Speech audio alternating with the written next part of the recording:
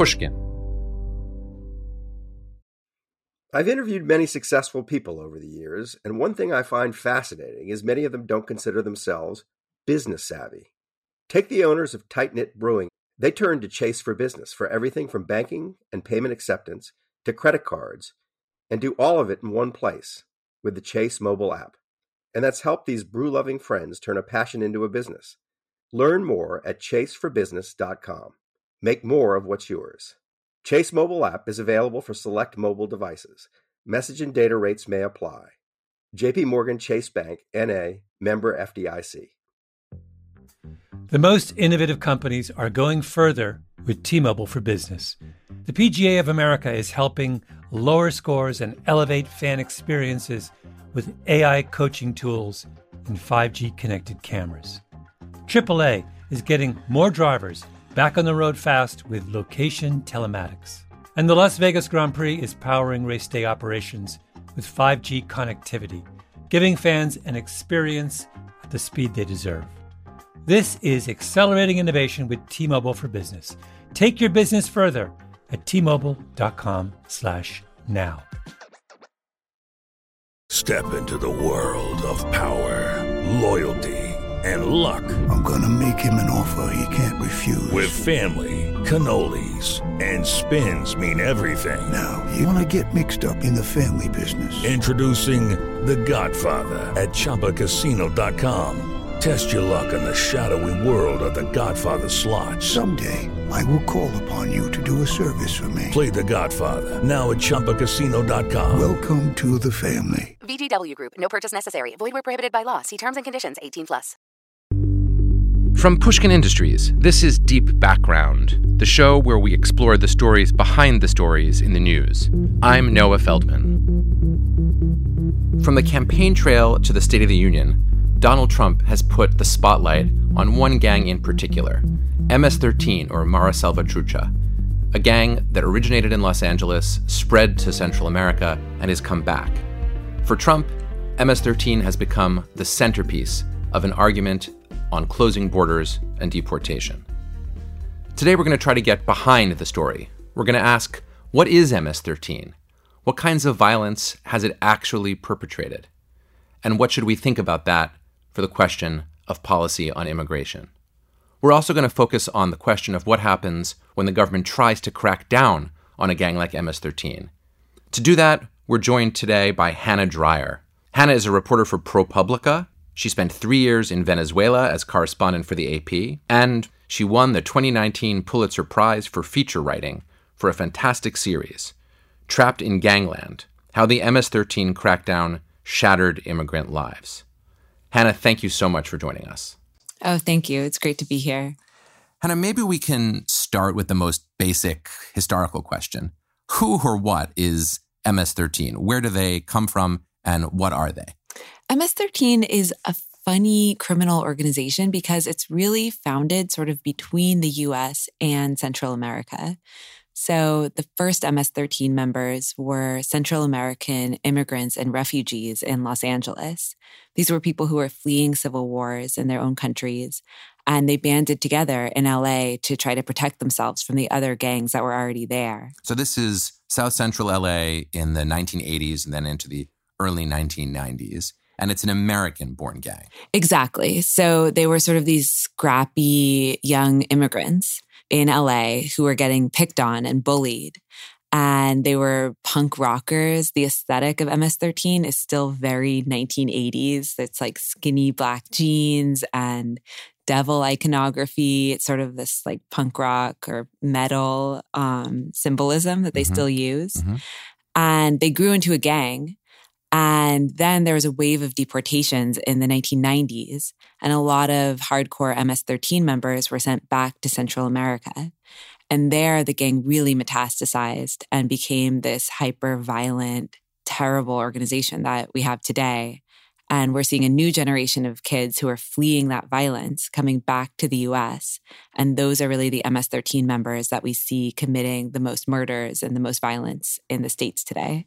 Some of the writing that I've read about the early origins about MS-13, and even till today, emphasizes the idea of kids without parents. It emphasizes the idea that the first members of the gang were people who had fled Central America as teenagers, often without their parents.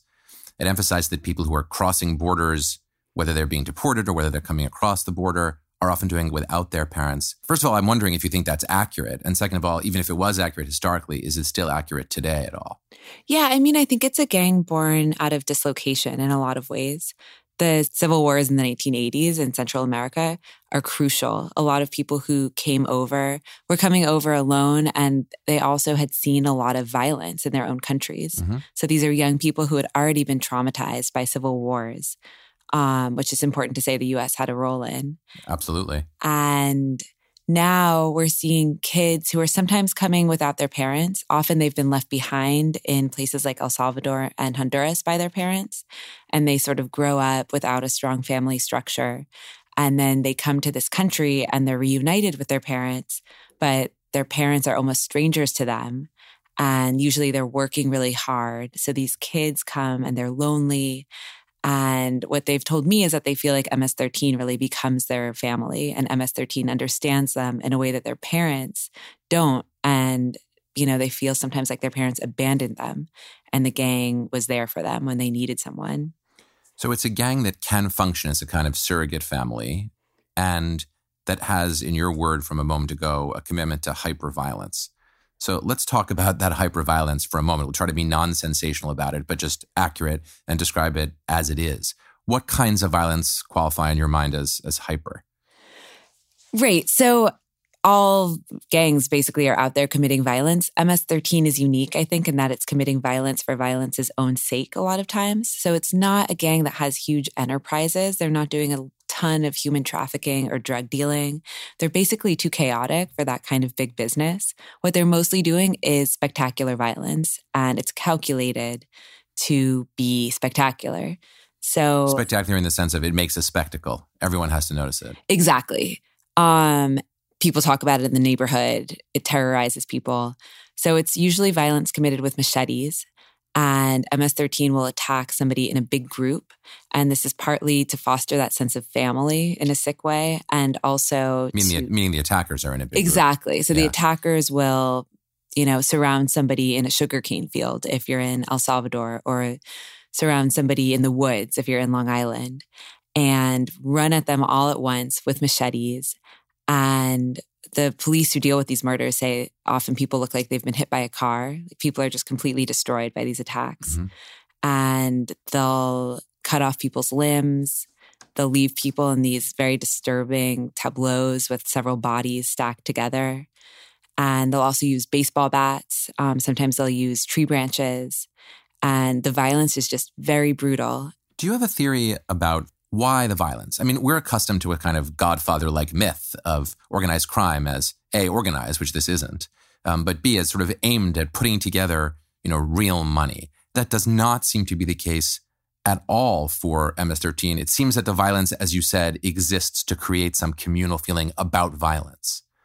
I think that's one of the scariest things about the gang, and I'm wondering if you have a thought about why. Why the violence for the sake of violence? It's very baked into the culture of MS-13. So going back to what we were saying about those 1980s symbols, MS-13 talks a lot about the devil, and people often say the devil is here with us, or the devil took me over, so I had to do it. And in fact, the core gang symbol, right, is a hand formed into the shape of an M. Right, devil horns. Which is devil horns if you put it up, and it's the M for the MS-13 if you put it down. So exactly. Go on, yeah. Exactly. And so an MS-13 member would tell you, well, this is basically a satanic organization and the devil demands blood. And so that's why So that would be their own self-description. Completely. And have you had anybody actually say that to you? Oh, yeah. Yeah. They say it just like that. They say, oh, the devil took me. The devil was with us. And when they're trained into the gang, when they're first initiated, especially in Central America, they have to kill someone. And in order to get into the gang. Yeah, to be a real member. Mm-hmm. And somebody who was initiated in that way described it to me and said, the senior leader came, they went to a field together. There was a man who was tied up, and the senior leader said, the devil is here with us right now. The devil is inside you. You have to kill this man. That's very disturbing. It's hard to know. And the person who was telling you this went on to say, They killed the person. Yeah. They all did. So Yeah. the person who was telling me this doesn't know if he struck the fatal blow, but he definitely feels like he became a murderer that day. Yeah. Which was, I guess, the point of the ritual.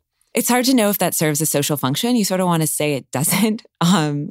But another thing that people who are part of this gang tell me is that they joined because they wanted to feel powerful. They wanted to be known, and they felt like they were always getting picked on by other people. And Central America is a very violent place, and there's these real histories of trauma there. I mean, there were these very intense civil wars, and I think people live in a sense of perpetual fear, and they rightly live like that. I mean, they are often in fear for their lives, and being part of this gang, and especially this violence, I think, temporarily makes these young men mostly feel invincible. And then the other part of this culture that's really important is that it's a very fatalistic culture. So MS-13 is sort of satanic in some ways, but the people who get deep into the gang also tell you that they know that they're going to end up dead or in prison. That feeds into this culture of violence because people don't care if they get caught. And so you do get a lot of people, and sometimes they're really young, like 15 and 16, who are willing to go commit these acts of violence and not cover any of it up because they're figuring they're going to be dead soon anyway, or they're going to be in prison anyway. And that fits in with what you were saying about MS-13 not being focused on money. You know, if you're a young gangbanger and you have the fantasy that you'll get rich and retire from the gang life, then might have some limits to what you might be prepared to do. You have a long run goal. But if your view from day one is, I'm going to die, my soul already belongs to the devil, then there's not as much pressure, I would think, to try to amass money. That there's a kind of long-termism to the idea of amassing money. Completely. These are not goal-oriented people. And most of the MS-13 members who I reported on Long Island were working normal jobs. So they were in maybe high school during the day, and then they were a dishwasher, or they were working at a car repair shop. They were working at fast food restaurants. And they're going and they're working full shifts, and then they're getting off and going to the woods and being MS-13 members. And then they're getting up early and going to high school. So nobody is getting rich from this gang, really. There was a story that I read. I think this may have come from one of your articles that described a major drug bust that was set up with an MS-13 leader that never happened because the leader couldn't raise the gas money to get in his car to drive and actually make the buy that the cops were staking out. Yeah, I mean, this was something that I saw all the time doing this reporting. I had access to one MS-13 member's Facebook messages. So I read through like 2,000 pages of Facebook messages between this one member and the gang leaders. And so much of what they were talking about was, who can get gas today? Do we have a car today? Can anybody afford gas? If not, are we going to use our bicycles to go and try to sell weed? Or does anybody even have a bicycle that's working right now? It's like being in the head of a broke teenager who's trying to get to the mall, except they're teenagers who are trying to go find people to hurt or sell drugs. So that almost states why this is so terrifying, namely that it's transnational and you're describing teenagers trying to get to the mall in Long Island, except that they're not just going to the mall, they're going to engage in acts of organized violence. And the transnational aspect of MS-13 has been there from the start, right? It's a U.S. gang that then gets transferred to Central America and then makes its way back to the United States in various complicated ways. So I guess what I want to ask you about is, why does this violence persist in the U.S.? I understand that in the case of Central America, there are countries that have been traumatized by violence. There are individuals who have been traumatized. It somehow seems, maybe this is just bias on my part, it somehow seems more comprehensible in the wake of long, painful, violent civil war, which exists not only in El Salvador, but in other Central American countries, that one would get a kind of extreme gang of this sort. But here it is, functioning in, not just in the United States, but in Long Island, a few miles from where we're sitting right now. And that's, of course, inherently terrifying. Why is the violence following the group here? So this is sort of the most controversial point about MS-13. Some people, especially at the Department of Justice right now, and probably in the Republican Party would tell you that MS-13 is being directed in the United States by people in El Salvador. And other people, mostly people who do direct gang intervention, maybe immigration advocates, would tell you that actually there's very little organization and MS-13 functions like autonomous franchises, and there's almost no communication with El Salvador. And it's hard to know what's true because both sides sort of have an interest in arguing for their version of how this gang is working. And the gang's not going to come out and tell you. So what I saw, at least on Long Island, there is some communication with El Salvador, especially when it comes to greenlighting people. That's how the gang talks about deciding to kill someone. So I saw that there is communication when it comes to killing a fellow gang member or figuring out if a gang member is a snitch or not. And that when it comes to other kinds of violence, like going after the girls who were trash talking you in the school hallway the other day, I didn't see that there was much communication. I mean, it's fascinating. You are offering an account that is potentially consistent with both stories, with the FBI story and with the gang intervention story. In other words, one could credibly say that there is some kind of coordination if before you kill a fellow gang member, you have to get a green light from someone in El Salvador.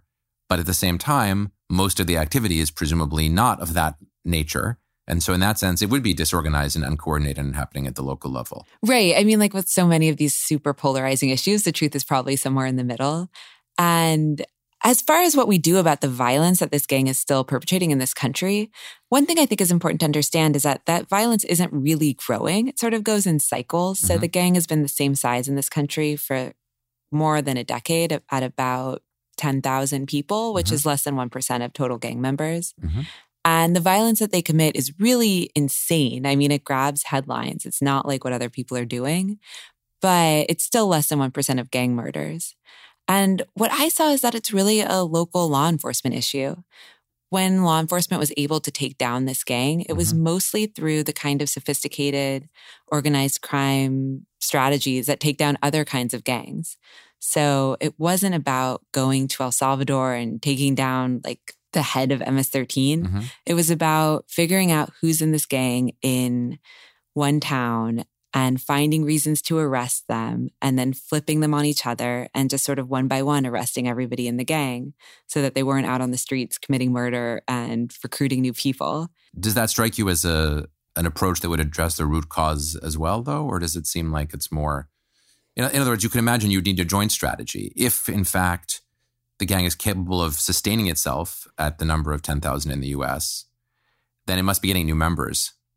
And they're either American teenagers or teenagers who've come into the country or some combination, right?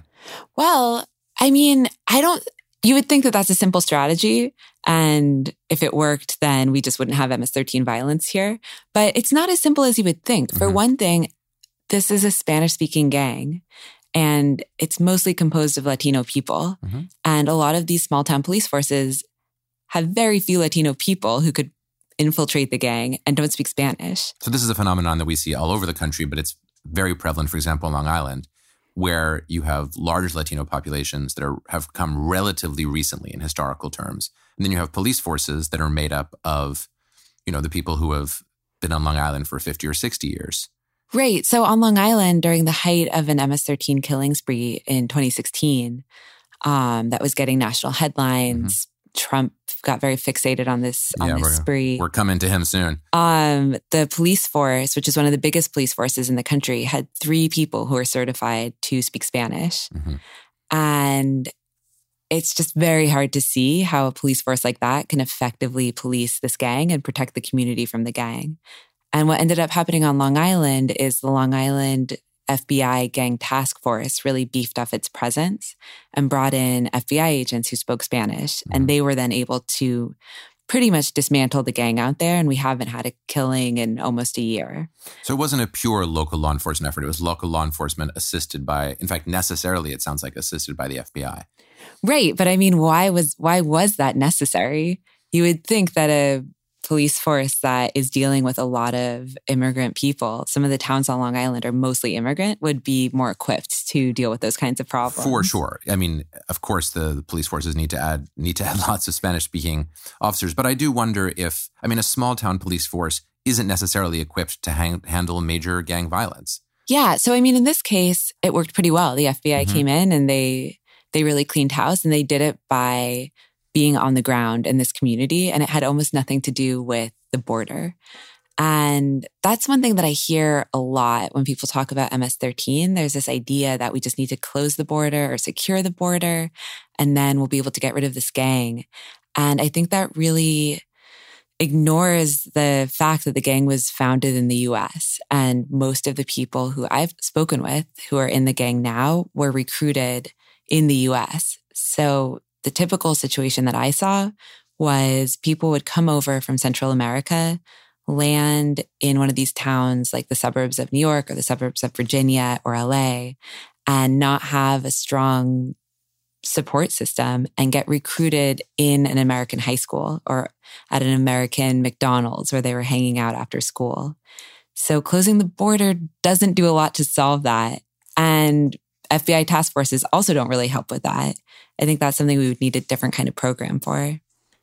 So there's an anthropologist called Tom Ward who wrote a book that's based on, I think, about a decade of fieldwork, 14 years of fieldwork, he says, inside of some parts of MS-13 and its periphery.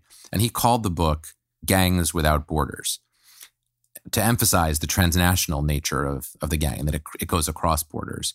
And then the opening paragraph of the book, when you open it up, is an apology for the title, which is very rare. You know, when you write a book, you don't usually want to have to apologize for the title first thing out of the box. And he says, I don't want you to think in hearing this title that we're talking about something like an international terrorist organization. On the other hand, I am trying to show you that the nature of moving between countries has been part of or significant to the experience of MS-13. And I want to use that balance to try to ask about this point of the border closing. Clearly, we're thinking of this when we hear it because of Donald Trump. Trump, maybe he was influenced by the fact that he's from Queens, which is part of Long Island, and is aware of what's going on in the Long Island world. And then this spike of murders in Long Island that you described from MS-13 happened around the time that he was running for president. And he made this a centerpiece of his rhetoric. And since part of his run for the presidency was to emphasize closing the border and the dangers of immigrants crossing the border, and particularly of Central American immigrants crossing the borders, it was sort of like a cause made to order for him. What is the danger associated with thinking of border closings as something that could reduce or cut down on MS-13? You've made the case that it wouldn't work. But what's the danger associated with saying, well, let's try? Why don't we try to do more work of deporting gang members if they're not U.S. citizens and trying to stop gang members from coming in? Yeah, I mean, I do think the fact that Trump is from Queens has a ton to do with how focused he's been on this gang. Mm-hmm. It's funny, there have been all of these, there's been all this violence on Long Island, and there's also been all this MS-13 violence in the suburbs of D.C., but Trump is so much more focused on what's going on up in New York, even though he's technically closer to what's going on like Virginia and Maryland. Yeah, so though psychologically, he's very much a product of the Long Island milieu. Completely. One danger of focusing on immigration enforcement when you're thinking about how to get rid of MS-13 is that the same people who you need to be helping you dismantle this gang, the same people who would be your informants, are the people who might be targeted by harsher immigration enforcement. So I saw this happen a few times on Long Island where young teenage boys who were involved with the gang or adjacent to the gang, one kid had been attacked by the gang, were turned into FBI informants and started working with police and the FBI to try to bring down the kids who were, torturing them, the gang members who were in their community. And after a few months, they were turned over themselves to ICE for deportation. And so one informant was locked up with the same people who he'd been informing on. And they knew that he had been an informant and they started threatening his life. That gets around. If the people who try to help law enforcement end up being arrested for deportation, people know that. And they're much less likely to go to detectives and help them. And this is a gang that's composed of Latino teenagers. So it's already going to be hard for U.S. law enforcement to infiltrate it. And so when you don't protect informants, that can really destroy an investigation. And I had detectives from the FBI Gang Task Force and local police complaining to me about this. Is it that the minute you start thinking about deportations, you're inevitably going to alienate the people who might work with the government to fight the gang? Or is it that the government, ICE and others, just do it badly? In your fascinating and rich reporting, often it seemed as though it was the incompetence of the enforcement system that was causing the problems. That someone who was helping the FBI would get on a list and then someone would bureaucratically say, well, now they're on the list and we can't get them off the list. And then that would lead to a deportation. I mean, I'm overcharacterizing it, but you know what I'm talking about. And then when I read that, my instinct was to say, well, they have to do it better. They have to be more careful and make sure that if someone is helping the government, that person doesn't get deported and doesn't get put into these categories. So that would be an argument not so much for taking this out of the deportation and borders frame as for staying in that frame, but doing it in a much more sophisticated and successful way. Or the alternative view, I guess, would be that no, the minute you go into that frame at all, you're going to alienate people and you're not going to be able to fight the gang. Do you have an instinct between those versions? Yeah, I mean, in some ways it's above my pay grade. Like I have the nice job of being able to critique policy and I don't have to make it. But I do think that some people need to be deported. I don't think anybody would disagree that some of these really hardcore MS-13 killers who snuck into this country illegally and are doing lots of damage here shouldn't be protected at all. Some of these people are, to me, they really seem irredeemable. And I'm glad that law enforcement gets them off of the streets. What I saw a lot of in the first 2 years of the Trump administration was sort of a rush to get more MS-13 arrests. Mm-hmm. There was... To make the numbers, as it were. Right. So there was this pressure internally to get those numbers up. And there was also pressure to get the proportion of criminal arrests versus administrative arrests up. That's a little tricky to understand. Basically, you can arrest somebody just for being an immigrant here without papers. Or you can arrest somebody because they've committed a crime and they're here without papers. Yes. So the Trump administration wanted to say they were going after more what they call criminal aliens. So, which, by the way, to be fair, is also a continuation of the Obama administration's policy. I mean, the Obama administration really emphasized that it was going to arrest large numbers of undocumented people and deport them. They just said they would focus on people who had committed crimes. And in fact, that's one of the reasons that many immigration advocates before Donald Trump, were very angry at Barack Obama. Because his administration deported much, much higher percentages and much, much higher raw numbers of undocumented people than prior administrations, including the Bush administration. Yeah. I mean, now we're deep in the weeds of immigration coverage, but that's a really key thing because Obama was going after... It's okay that we're deep in the weeds, by the way. The show's called Deep Background. We got to go deep. Okay, great. So here you have Obama. He's mostly going after criminal immigrants. Trump comes in. He just wants bigger deportation numbers. So they start going after non-criminal immigrants. They start going after anybody they can find, basically. And so the numbers get very skewed. Suddenly it looks like they're not arresting any criminals because they're arresting so many of the other kind of people who haven't committed crimes. Who have to, all the way, also be detained, by the way. So there's actually a literal space issue. Right. And resources. I mean, ICE agents are like running around arresting anybody they can find. And so the idea was if they start tagging more people as MS-13 members, that's going to make the numbers look a lot better. Suddenly you're going to have more criminal immigrant arrests, which is what you want. What I saw on Long Island was suddenly almost anything gang adjacent could get you tagged as an MS-13 member in ICE's eyes. So what happened was there was this Operation Matador initiative, and that was a program designed specifically to find MS-13 members around New York State and arrest them for deportation. So in the spring of 2017, people started to get tagged as gang members for being in the same park as gang members or wearing blue Nike sneakers. I wrote about one kid who drew a devil in his school notebook and was tagged as a gang member for that reason. And because that's a symbol of the gang. Right. So that's a symbol of the gang. It also happened to be his high school mascot. People started staying home from school. They started staying inside. These immigrant communities are very close-knit and word spread very quickly that anybody is being tagged as a gang member right now. And what the people who lived in these places told me was that at first they thought, oh, that kid seemed fine, but I guess he must have been a gang member because he just got arrested. And people were hopeful at first because they were very scared of this gang. And then they started to realize, no, a lot of these arrests are basically pretexts. ICE touted this as a wonderful initiative to rid the community of MS-13 and finally arrest criminal immigrants. But in reality, a lot of those people were eventually let go because they had nothing to do with the gang.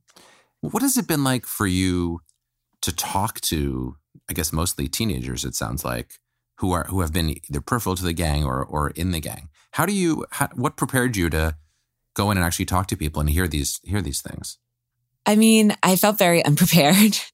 I spoke fine Spanish. I learned a lot of gang slang over the course of this reporting. Like when you text message with these kids, they write in this almost incomprehensible language. I had to make myself a glossary. But I had been reporting in Venezuela. That may be true of all teenagers, just not gang-related. That is very true. They're also very into Snapchat, which I didn't understand before I started this reporting. But that doesn't quite get to the human level. I mean, how did you get kids to open up to you? I think it probably goes back to how isolated kids are who join this gang. The people who I talked to told me that they felt very lonely and like nobody understood them. Their own parents were absent or didn't want to admit maybe what had happened with this gang and their kids on Long Island or back home in El Salvador. And so some of the people I talked to when I first started speaking with them, they just I would ask them one question and they would just go. I would ask one question, they would talk for an hour. I think they really wanted somebody to understand what was happening with them and listen to them without judgment, which I think is something that journalists always need to do. But other adults in their lives, like teachers or their parents, the police, wouldn't do with them. And once I started talking to a couple kids, they started introducing me to their friends. I started understanding how people were networked to each other out there. And so then I was able to talk to them in a way that I think was probably less exhausting for them. Like they didn't have to explain who Pyro Sands, this gang leader and ladies' man out there was. I already knew, and I knew who all his friends were. I had maps drawn up in my office of how everybody was connected to each other and who everybody was. You mentioned that you think it's important for a journalist to listen without judgment. What I'm wondering is, how hard is that? How hard is it to listen to somebody describing maybe brutal acts and to withhold judgment? I don't think you mean withhold judgment ultimately. When you write your story, you tell your story and there can be some implicit judgment in that. But when you're sitting there, I take it you meant you have to withhold judgment to be an effective journalist, to get the story. How hard is that to do? Yeah, I mean, the story really pushed the boundaries of how much I was able to empathize with people. I felt it talking to gang members, and I also felt it talking to the police. I thought it was really important to be as empathetic as I could be with both sides of the story here. So I talked to police homicide detectives who told me that when a kid, like the 15-year-old I was talking about who ended up in the woods, gets killed, they call it misdemeanor murder because they feel like he probably had it coming for some reason. He was probably going to end up dead no matter what. Horrible. They would say things about people whose, mothers I had spent time with, whose diaries I had read. In the end, I think I was able to understand why they were saying things like that. I think they just felt really frustrated by their inability to solve these crimes and stop these murders. And they were trying to protect themselves by coming in and just being very callous. And with the gang members, they would tell me about violence that was so horrifying. I didn't put most of it in the stories just because I think it would have distracted. You actually held back. Yeah, some of the most perverse things people told me about doing, I didn't put in there. I did try to get very high up whenever somebody told me that they had committed violence. Like the first story in the series starts with the main character killing a person in cold blood. And I didn't want to hide that. But some of the things they told me about doing, it just felt like it would be gratuitous to put in there. It seems like such a delicate balance. I'm reminded a little bit of the novelist Don Winslow, who's written this Cartel trilogy that is actually how I first learned about MS-13. I mean, these are novels, but they're well done novels. They're sort of very close to the John le Carré level when they're at their best. In the novels, very brutal acts of violence that are, according to Winslow, based on real things that occurred, are described in very, clinical terms. And yet, as Donald Trump began to speak about MS-13 as this great danger, Winslow began to write public opinion pieces and op-eds saying, look, I know a lot about these guys, and what Trump is saying is unjustified and wrong, even though, in fact, the acts of violence are horrific. So there's this very complicated balance between acknowledging the terribleness of the things that MS-13 does and not giving in to the temptation to demonize people who are themselves self-demonizing. Right. I mean, like Winslow says, there's a lot of different ways to be a terrible and basically evil organization. MS-13 is horrible and indefensible in some very troubling ways, but not in all of the ways that Donald Trump would like to say. So it's an organization that commits horrible murder.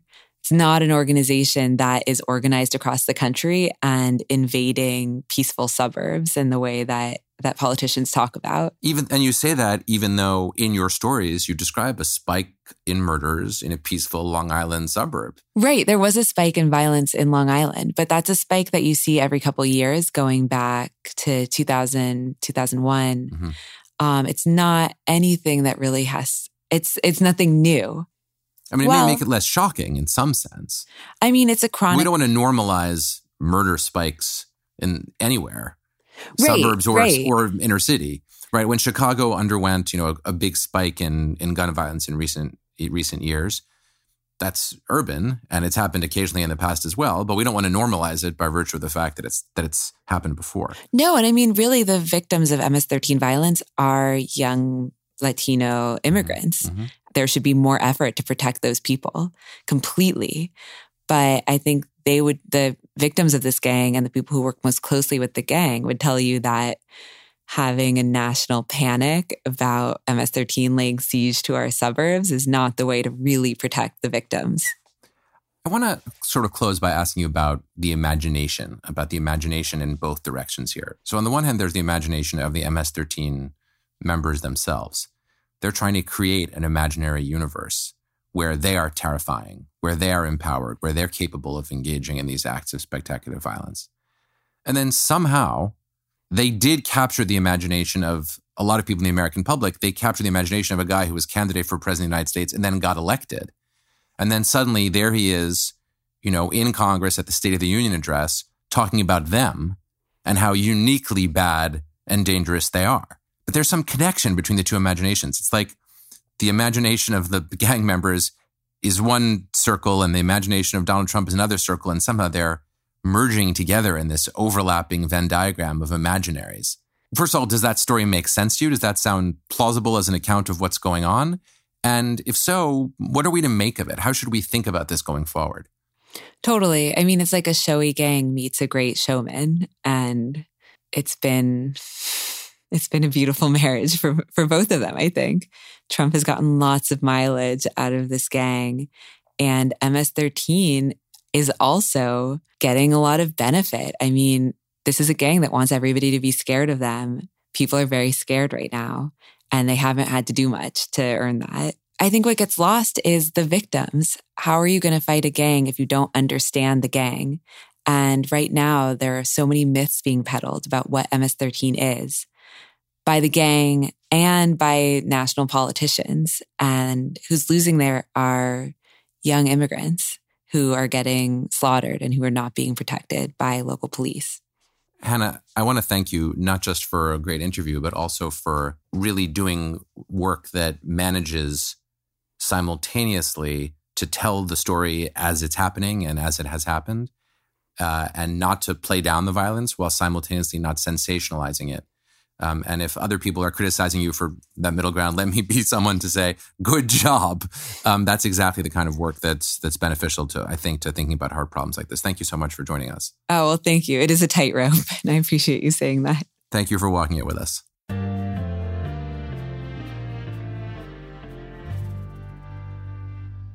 Making sense of MS-13 really demands hard work, because you have to keep two different ideas in your mind at the same time, and those things are in tension with each other. The first is that MS-13 isn't just any gang. It's a particularly vicious and violent gang that focuses on violence for violence's sake and commits horrific acts, not only here in the United States, but in Central America. It's also a transnational gang, one that crosses borders and that sees itself as a nation on its own, and that makes it especially frightening. At the same time, you also have to keep in your mind that Donald Trump has, through his rhetoric, made MS-13 into a much grander, bigger, and more significant threat than it in fact may be in real life. He's used MS-13 as a tool to emphasize the idea that we should close our borders, including closing our borders to people who are fleeing gangs like MS-13 from Central America. What I took away from my conversation with Hannah is that it actually is possible, if you're very careful and work hard, to keep both of those ideas in mind simultaneously. She's not pulling any punches in describing the depth and the horror of violence that MS-13 engages in. At the same time, she's an unrelenting critic of how the attempt to crack down on MS-13 in the aftermath of Donald Trump's election has actually led to tragedy in the lives of ordinary people who were not guilty of anything and made it harder in the long run to fight this horrific gang. Getting behind this story shows you that the imagination is an extraordinary thing. The imagination of MS-13 has met the imagination of Donald Trump. And Hannah says it's a beautiful marriage that served the interests of both sides. In the long run, if we're going to fight MS-13 and not go overboard, we need to disrupt that marriage. We need to disentangle those two imaginations. We need facts to understand what we should do about MS-13, not fantasies. Deep Background is brought to you by Pushkin Industries. Our producer is Lydia Jean Cott, with engineering by Jason Gambrell and Jason Rostkowski. Our showrunner is Sophie McKibben. Our theme music is composed by Luis Guerra. Special thanks to the Pushkin Brass, Malcolm Gladwell, Jacob Weisberg, and Mia Lobel. I'm Noah Feldman. You can follow me on Twitter at Noah R. Feldman. This is Deep Background.